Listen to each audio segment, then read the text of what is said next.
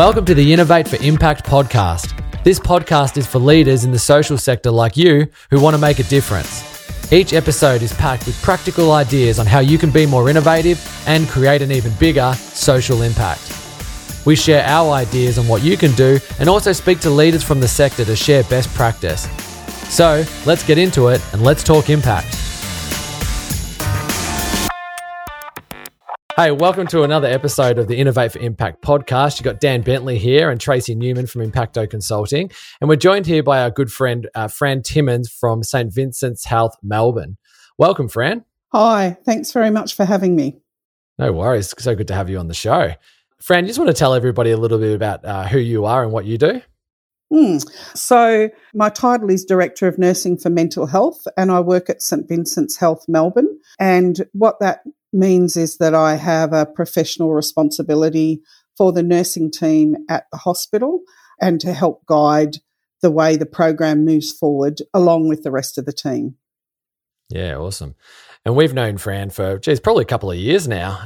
We've known each other through the co-design sort of space in Melbourne and attending different sort of training and events together, which has been really cool. But the reason we got Fran on the show today was because we'd love to hear about the story of how she used co-design internally within St Vincents Melbourne to be able to create these safe haven cafes, which have been a real success. So Fran, you just want to give us a bit of a high-level understanding of what a safe haven cafe is for those listeners that may not have this concept before. So the idea of a safe haven cafe is to provide a space, an alternative to the areas that people feel that they don't get the support if they're having difficulties, shall we say, in crisis, or feeling like they're not coping or disconnected from the rest of the community, rather than having to use an emergency department ED on a Saturday afternoon because there's no other services available and there's no clinical services available. Then people can use this space as an alternative. And it's driven by the customers. We call them customers in our Safe Haven Cafe because we run it like a cafe. And it's driven by what the customers want, and it's peer-led, which means that it's led by lived experience of mental health and drug and alcohol people with some clinical support built in. Yeah, fantastic. Just to sort of help my understanding, so people, if they're, instead of going to the emergency department, they can come into this cafe and then somebody will come out and spend some time with them. Is that kind of how that works, over a coffee or something like that? Or yeah, so we welcome everyone in this particular space, and it's one of the things that we learnt from the UK model.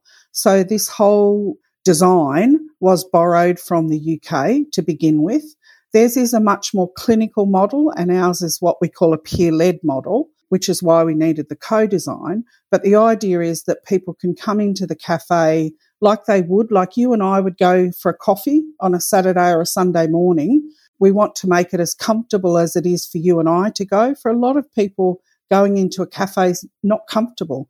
One, because it requires them to spend money, and often people don't have the money to spend on a coffee. Two, they're walking into a place where they don't know people and there might be lots of people, and it could be very triggering in very many ways. So the idea of our cafe is that you come into the space, you're welcomed, and you feel that you are important and that it's okay for you to be there. And then the staff actually act as the waiters, I guess you'd call them, because they come and offer you a coffee and a snack, and then they'll ask you if you would like to speak to anyone. You don't have to. You can come and read your own paper. We provide books and newspapers. In pre-COVID times we did. At the moment we're not providing those. And we also let people decide in their own time what they need from us.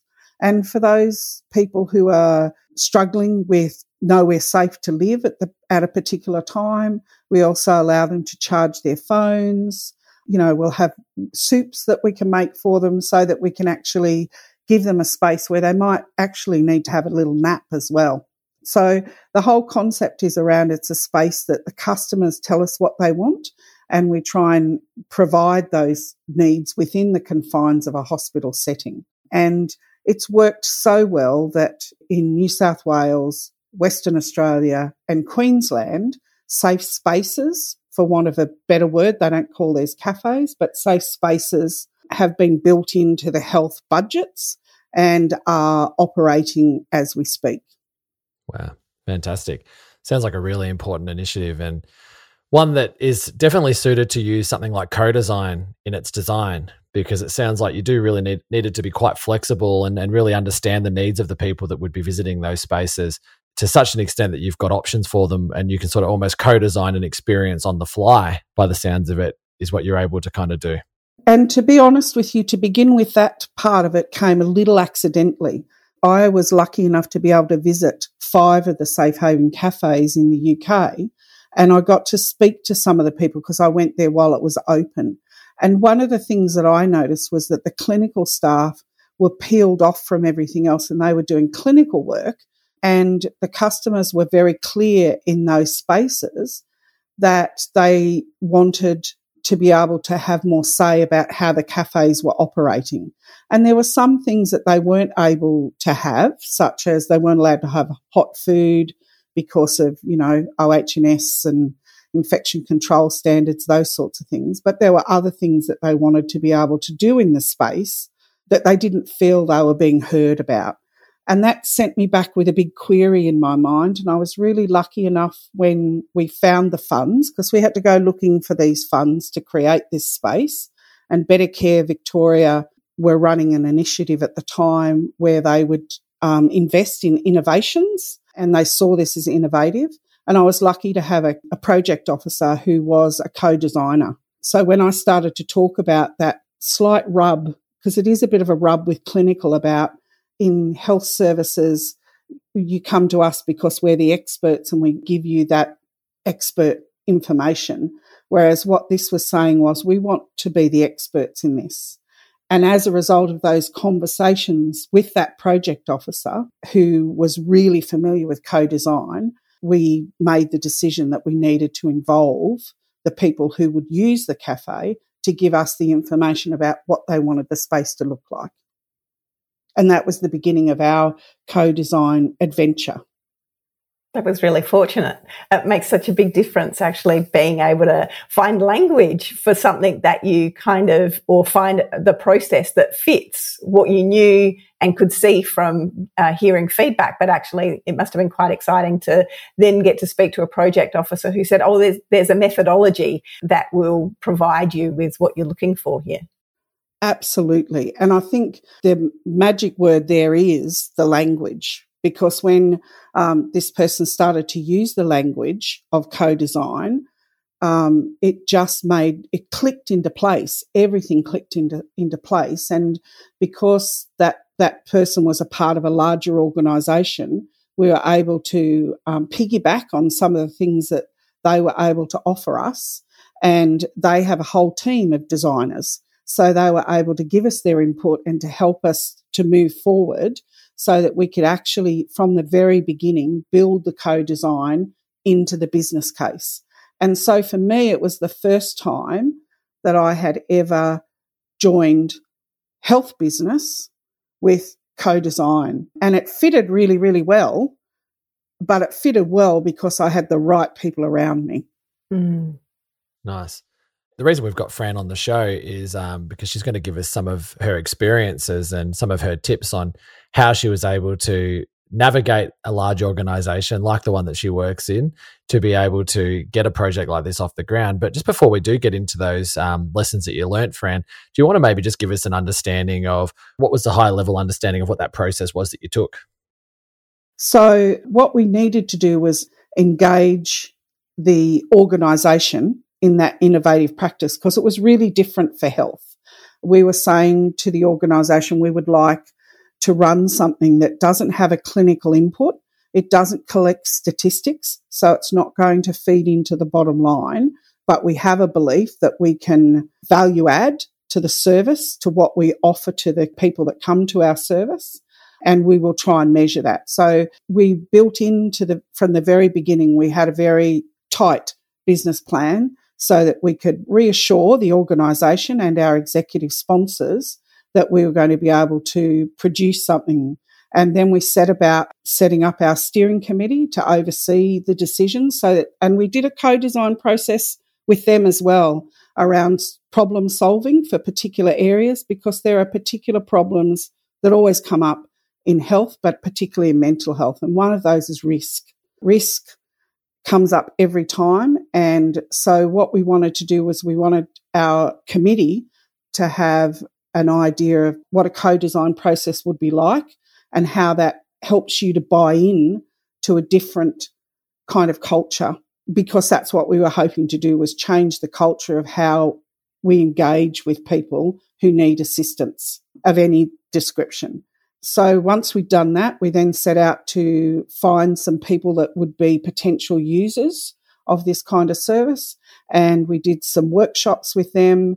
We did some individual sessions. We did some interviews, and we did some observations as well of the space, because that was one of the things that had come out of the design. So we tried to take the feedback. We did the thematic analysis. We looked at, what might mean for how the cafe operates.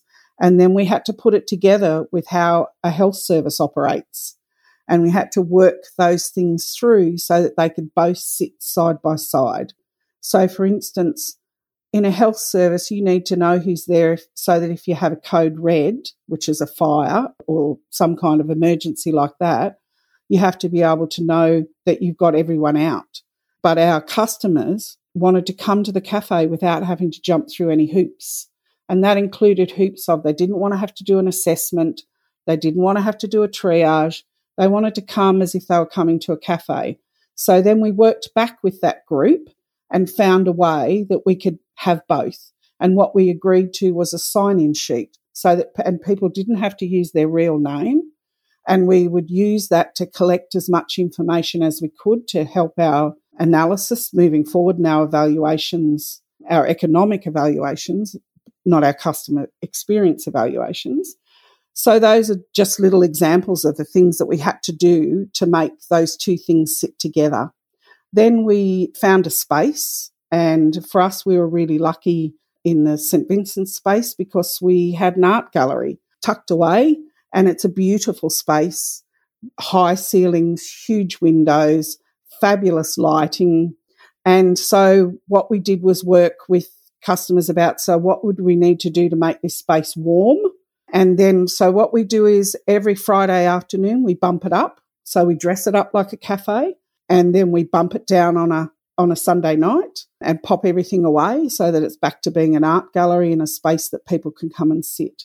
And so once we moved through with all of those sorts of practical things by that stage, we were able to start to welcome people. And one of the biggest challenges that we had was, how do we get the information out there?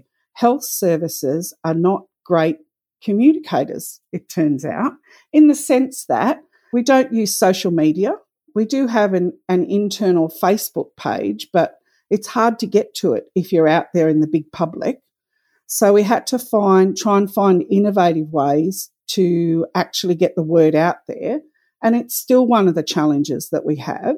And most of our referrals come from word of mouth and from referrals from the emergency department, who may have had someone come in who only needed to talk to somebody but didn't need emergency care. So they will refer them over to us. And we chose some careful sites to advertise the cafe on. So, for instance, one of them is called Ask Izzy. So that's a national website where you can go and look up all sorts of things, where to get emergency housing, where to get free food, where to get all sorts of support. So we're a part of that as well. And then by putting ourselves out there and saying to various people that were doing things like podcasts, come and have a look at us. We'll do an open day. You can tell people about what we look like. So those sorts of things we had to start doing. And those are things that you don't normally do in health. You don't normally have to sell what you've got. So that was a challenge for us as well. And it was a very slow beginning, and it's built up to a point where we're able to welcome, sometimes up to 30 people in a weekend, over a weekend. And we don't work 5 days a week. We chose times where we thought people might need us the most, and mostly that's over the weekend, Friday into the evening and Saturday and Sundays. And then we built into our business case evaluation, and so we try to look at how do we value add, but also what does the customer get out of this, and what are the lessons that we need to learn from it. Look, I think one of the things that we often hear when we're talking to people out there is that getting something like this stood up in an organization is hard, especially when you're working in a space where people see themselves as experts, and health, we know, is a space that can happen. It's really hard for people to work in a different way than what they've been used to working historically, especially when you're trying something new. It can be hard to get those people on board and to get something like this stood up. So I think it would be really great to hear from you. Like, what are some of the lessons that you learned through doing this? What are some of the stories that were associated with that you had to sort of challenges that you had to overcome to be able to sort of stand this thing up? I think I've mentioned already the, needing to make sure that we had the engagement of the organisation because we were going to do something that was very different. And St Vincent's, quite luckily, I think, has some very strong values around supporting people who often don't get the best experience from health services. So we were able to use those values of St Vincent's to work with the executive team and with the program team to convince them that this was something that was worth trying and that it would add value to what we were offering to the people that were coming to the service, which is why I think it's so important to collect the experience of the people who come. And it's another value of that co-design, because if you keep that process going through from the very beginning into that evaluation, you actually get the non-biased feedback that helps you to understand not only what is really working, but what people think is not working. Where are the gaps? What do people think could improve what we do? And again, coming back, that challenge of the rubs is the important part. So some of the things that we'd thought about with trying to create that warm environment was things like monitoring. In health services, people are always wanting to monitor, to make sure that people are safe in their spaces, and we're held accountable if they're not. And so one of the biggest, longest conversations we had was around how we were going to have that interaction with our security services without it being seen as an interference in how we do what we do. So we shifted from using the sort of security that the rest of the hospital uses to notify that something's not right to something much more unobtrusive. So they have these little buttons, almost like the ones you see that elderly people will have, so that if they have a fall. So these are similar, they're very small, they could hang on to them or have them on the table near them, and they didn't, they weren't a great big telephone with a big button on the top of it. And then we did have to have the cameras, but because the security company chose cameras that were, the same colour as the walls, so that they weren't, and because it's so tall, the ceilings are so high, we were able to put the cameras higher up, so that I would think that probably a lot of our customers don't even know that they're there most of the time, and it's easy to forget. And they're not on all of the time. They're only on if we request them to be on it. And I will say we've never had to request that. Are you looking for innovative ways for your organisation to deliver more impact? Take our online assessment and receive a customised report in your inbox that highlights exactly what to do next. It takes only 5 minutes to fill out and it's completely free. Visit impactoconsulting.com.au/self-assessment. What we agreed with security was that we wanted them to feel comfortable about coming into the space as we did any other staff member that might be in a uniform, so that people could get used to having an interaction with health staff that wasn't a formal, expert clinical interaction. So we invited the emergency department staff to come across and get a coffee, or anyone else that was around to come and get a coffee. We encouraged people who were providing case management to people that were receiving case management from the mental health team to come with people. We invited some of our other clinicians to actually meet their clients in the space and have their conversations with them there, so that they could introduce them firstly, but also so that other people could see that there was a way of having a relationship with health staff that was very different. Those were really important things to do as we were moving forward. And some of these things we'd thought of and we thought about very carefully, and some things came about quite accidentally and as a result of, the learnings that we had or the stuff that we brought back from the UK. So, for instance, that hot food issue, it was something we hadn't really thought about, but of course we weren't able to provide any kind of hot food apart from a hot drink, and any snacks that we provided had to be wrapped up because we couldn't, for instance, cut a cake. So we're unable to share food in that space, which is very different to what you would find in a cafe. But we make it work we pre-buy snacks, we put them on a tray, people get to choose which snack they would like so that it's not, here's something, it's, they still get a choice in that. And that was something that people struggled with as well. The customers certainly took a while to understand why they couldn't order Uber Eats, for instance, to come into the cafe. But what we explained was that, we wanted to keep that ambience going, but we also didn't want to shift that. Things like food can be a bit of a power imbalance, if you like, if some people can afford to have takeaway and other people can't. So what we did was encourage people to talk about the places that they get reasonably priced food. And as we came into the pandemic, takeaway. And so they all began to share things like lentil as anything, and the local St Paul's does breakfasts and lunches, and the Caritas nuns do a soup kitchen locally, and there's St Mary's House of Welcome that does food. And so often what people would do was gather, have some contact, and those that were needing to use those kind of services would go together so that they felt less isolated when they got there as well. So there's some bonuses to those sorts of things. And what it actually led to was, in our first evaluation, one of the very unexpected outcomes was the sense of social connectedness that people felt in coming to the cafe. And that came through really clearly. And that led us to beginning to have the conversation that we now have every day of the week since the pandemic.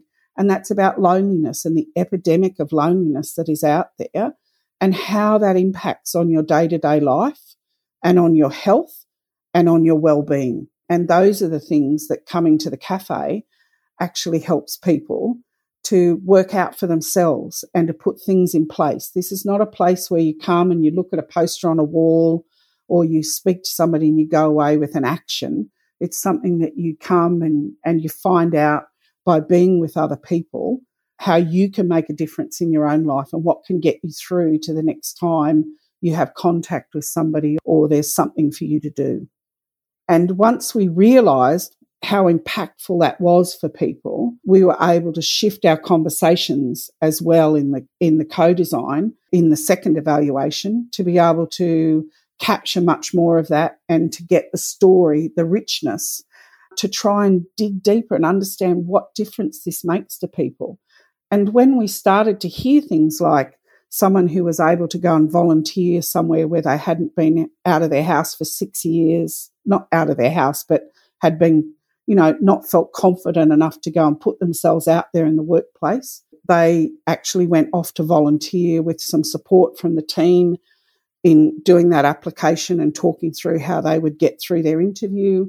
And we've had a couple of people that have gone on to get peer worker positions as a result of gaining more confidence in interacting with people and feeling like they have something in their story of value for other people. So there are lots of things in the richness of those stories that comes out of using that process as an ongoing way of evaluating that helps to explain the non-clinical side of things, the non-value add, the non-dollar add. Yeah, so I can see how having those stories has been really valuable in terms of demonstrating the value add that's not presented in the form of data. But is there some other data that you do collect that you sort of use alongside those stories? Or how do you fulfill the obligations that we quite often have around, does this work? You share some stories and it really brings it home for people, but then they're like, but well, what about everybody else? And so how do you manage that? That's a very real challenge in a health setting. And the challenge for mental health, because it is not a black and white, let's count this and that will give us an answer, exists in mental health as well. And some of the things that we did, one of the lessons we learnt from our business case was that we set up some outcomes that were really difficult for us to achieve, such as one of the outcomes that we set up was that we would be able to save the organisation and therefore the state government and therefore the taxpayer. One of the outcomes that we set up was that we could make some savings by diverting people from an emergency department because they weren't there for emergency care. But every time you walk into an emergency department, you have to register, which means that it costs money. And the Australian Bureau of Statistics has an amount close to $700 for a visit to the emergency department, and that's without any interventions. So we used that as a basic to see if we could measure how many people were coming to us instead of going to emergency department. The difficulty came up when people started to come to us. They no longer, and we would ask them, have you come here as an alternative to going to the emergency department? But after the first visit, people said no because they didn't want to go to the emergency department anymore and they didn't have to. So it actually skewed our data. So we had to try and find another way to measure that, which was very difficult because emergency departments don't collect data that helps mental health outcomes. They collect data for other things. We didn't want to not adhere to the agreements that we'd made with our original design groups by introducing data collection into the cafe. So many, many months down the journey, after we'd found some background ways to collect that original data, we changed those outcomes that we wanted to look for. We kept that we wanted to be a value add to the organisation, but what we did was we would collect the information from our workers rather than from our customers. So we would ask the workers, did anyone talk to you about needing emergency department if they hadn't have come here, so that we could get the data in that way. And then we looked at, once we'd gone to our customer evaluation, we were able to, sit those things side by side because we were able to have those conversations with them during that process to talk about what that might be. So the stories actually did help us in getting some other data. And then we just had to sit down and work really hard with the experts in the service around what data do we collect now and what are we looking for, and is there any way to connect what we're looking for with the data we already collect. And there wasn't a lot, but we were still able to use that Australian Bureau of Statistics basic amount to be able to look at if 30 people come in a weekend and it's $700 to visit an ED, then it's not hard to do those figures to think that. So we had to end up making an assumption that anyone who came to the cafe would need to use something like an emergency department if they were in crisis and the cafe wasn't there to come to. So slightly inventive, if you like, but trying to stick to, because there was no point in us proving that the cafe had a benefit if then other people went forward with it and it didn't have a benefit. Because at the end of the day, the people who would miss out is the general public, and that's what we wanted to avoid. And we knew that this has a benefit regardless, so we had to try and make it work in the best way that we could to give the value add as well as that rich experience. So it does mean that you need to have the right people around you, and you need to have people who will not only work with you. The co-design is really important. You've got to have people who know what they're doing with co-design because it looks easy. When I watched people, because of my involvement in the cafe, I couldn't participate in the co-design, in leading co-design. So I was just an observer for all of it. And it looks really easy. But that's because if you've got the right people, all of the hard work that they do in the background, which we did do, we did all the setting up and the what are we looking for and what are we looking for in our observations, and all of that hard work in the background was done. But when you actually get there, you think, oh, this is easy. I could do that. It's just asking questions. But it isn't, because they've already done all that work about the power in differentials and the biases and all those other things. And they weave those, a good co-designer weaves those into the process without it ever having to be a big deal, if you like. So they make it look easy, but it's really hard work and you need the right people.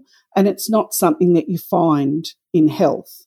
And it's hard for us to move outside of health because it costs money to move outside of health. And most of our dollars are already assigned.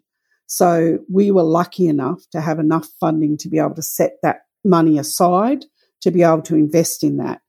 And we are lucky in mental health across Victoria at the moment to have had the Royal Commission that supports that co-design needs to occur for services to transform, which means that hopefully services are able to now create a budget for exactly that purpose. So it will see lots of designers working with services in ways that has never happened before. And I find that really exciting because it will take the concept of what a safe haven, safe space is, hopefully inside to clinical services, and that will be amazing.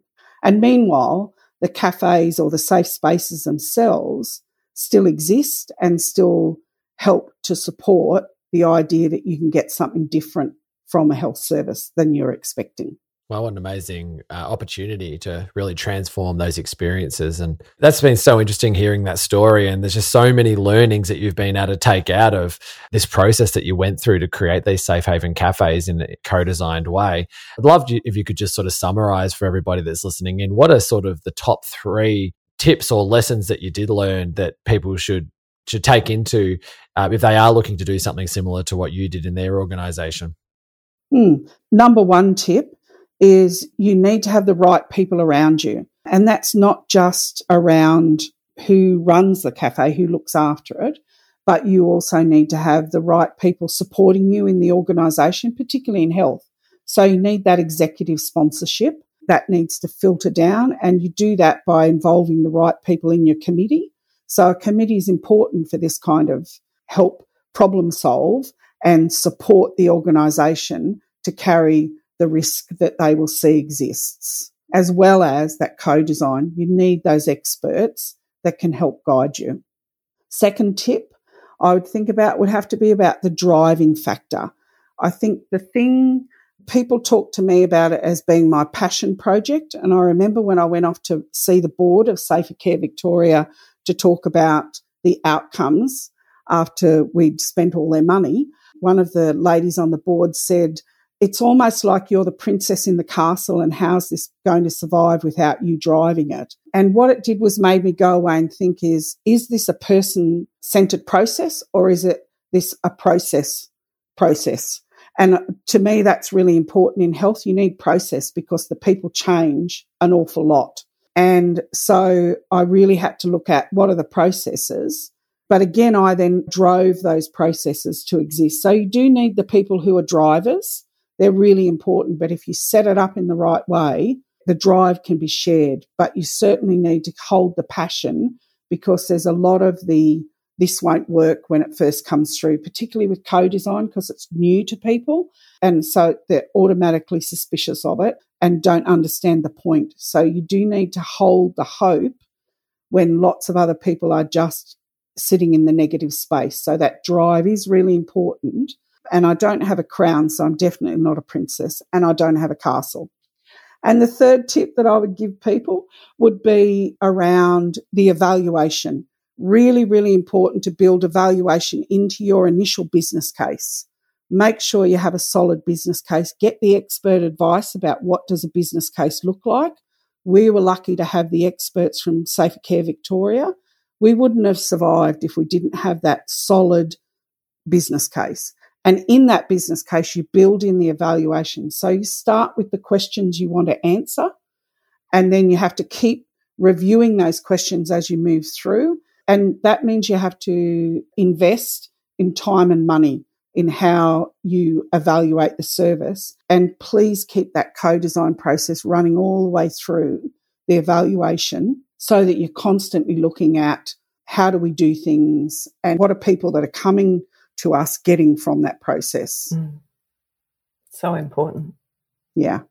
They are fantastic tips, Fran. And that was a really, really interesting story of how you sort of pulled that project together. And I think that's what these processes are all about, isn't it? It's about not going in there thinking we've got all the answers. It's about involving these people with lived experience, involving these potential clients or clients of that, and always having that learning mindset. And I think that's what I really took out of your comments today, is that, you know, you never drop that learning mindset. And that's what's been critical in making this a success nationally. How do we keep on learning? Even after we've launched something, how do we keep iterating and making this thing even better and better for the people that we're there to support?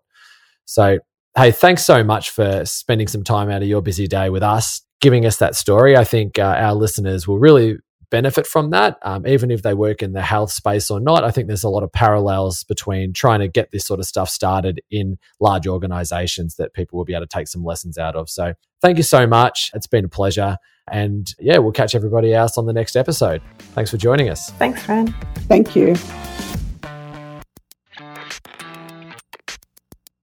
Thanks for listening to another episode of the Innovate for Impact podcast.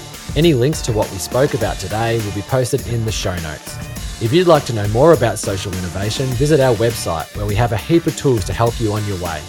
Visit impactoconsulting.com.au. Thanks for listening. Now go out there and make an impact.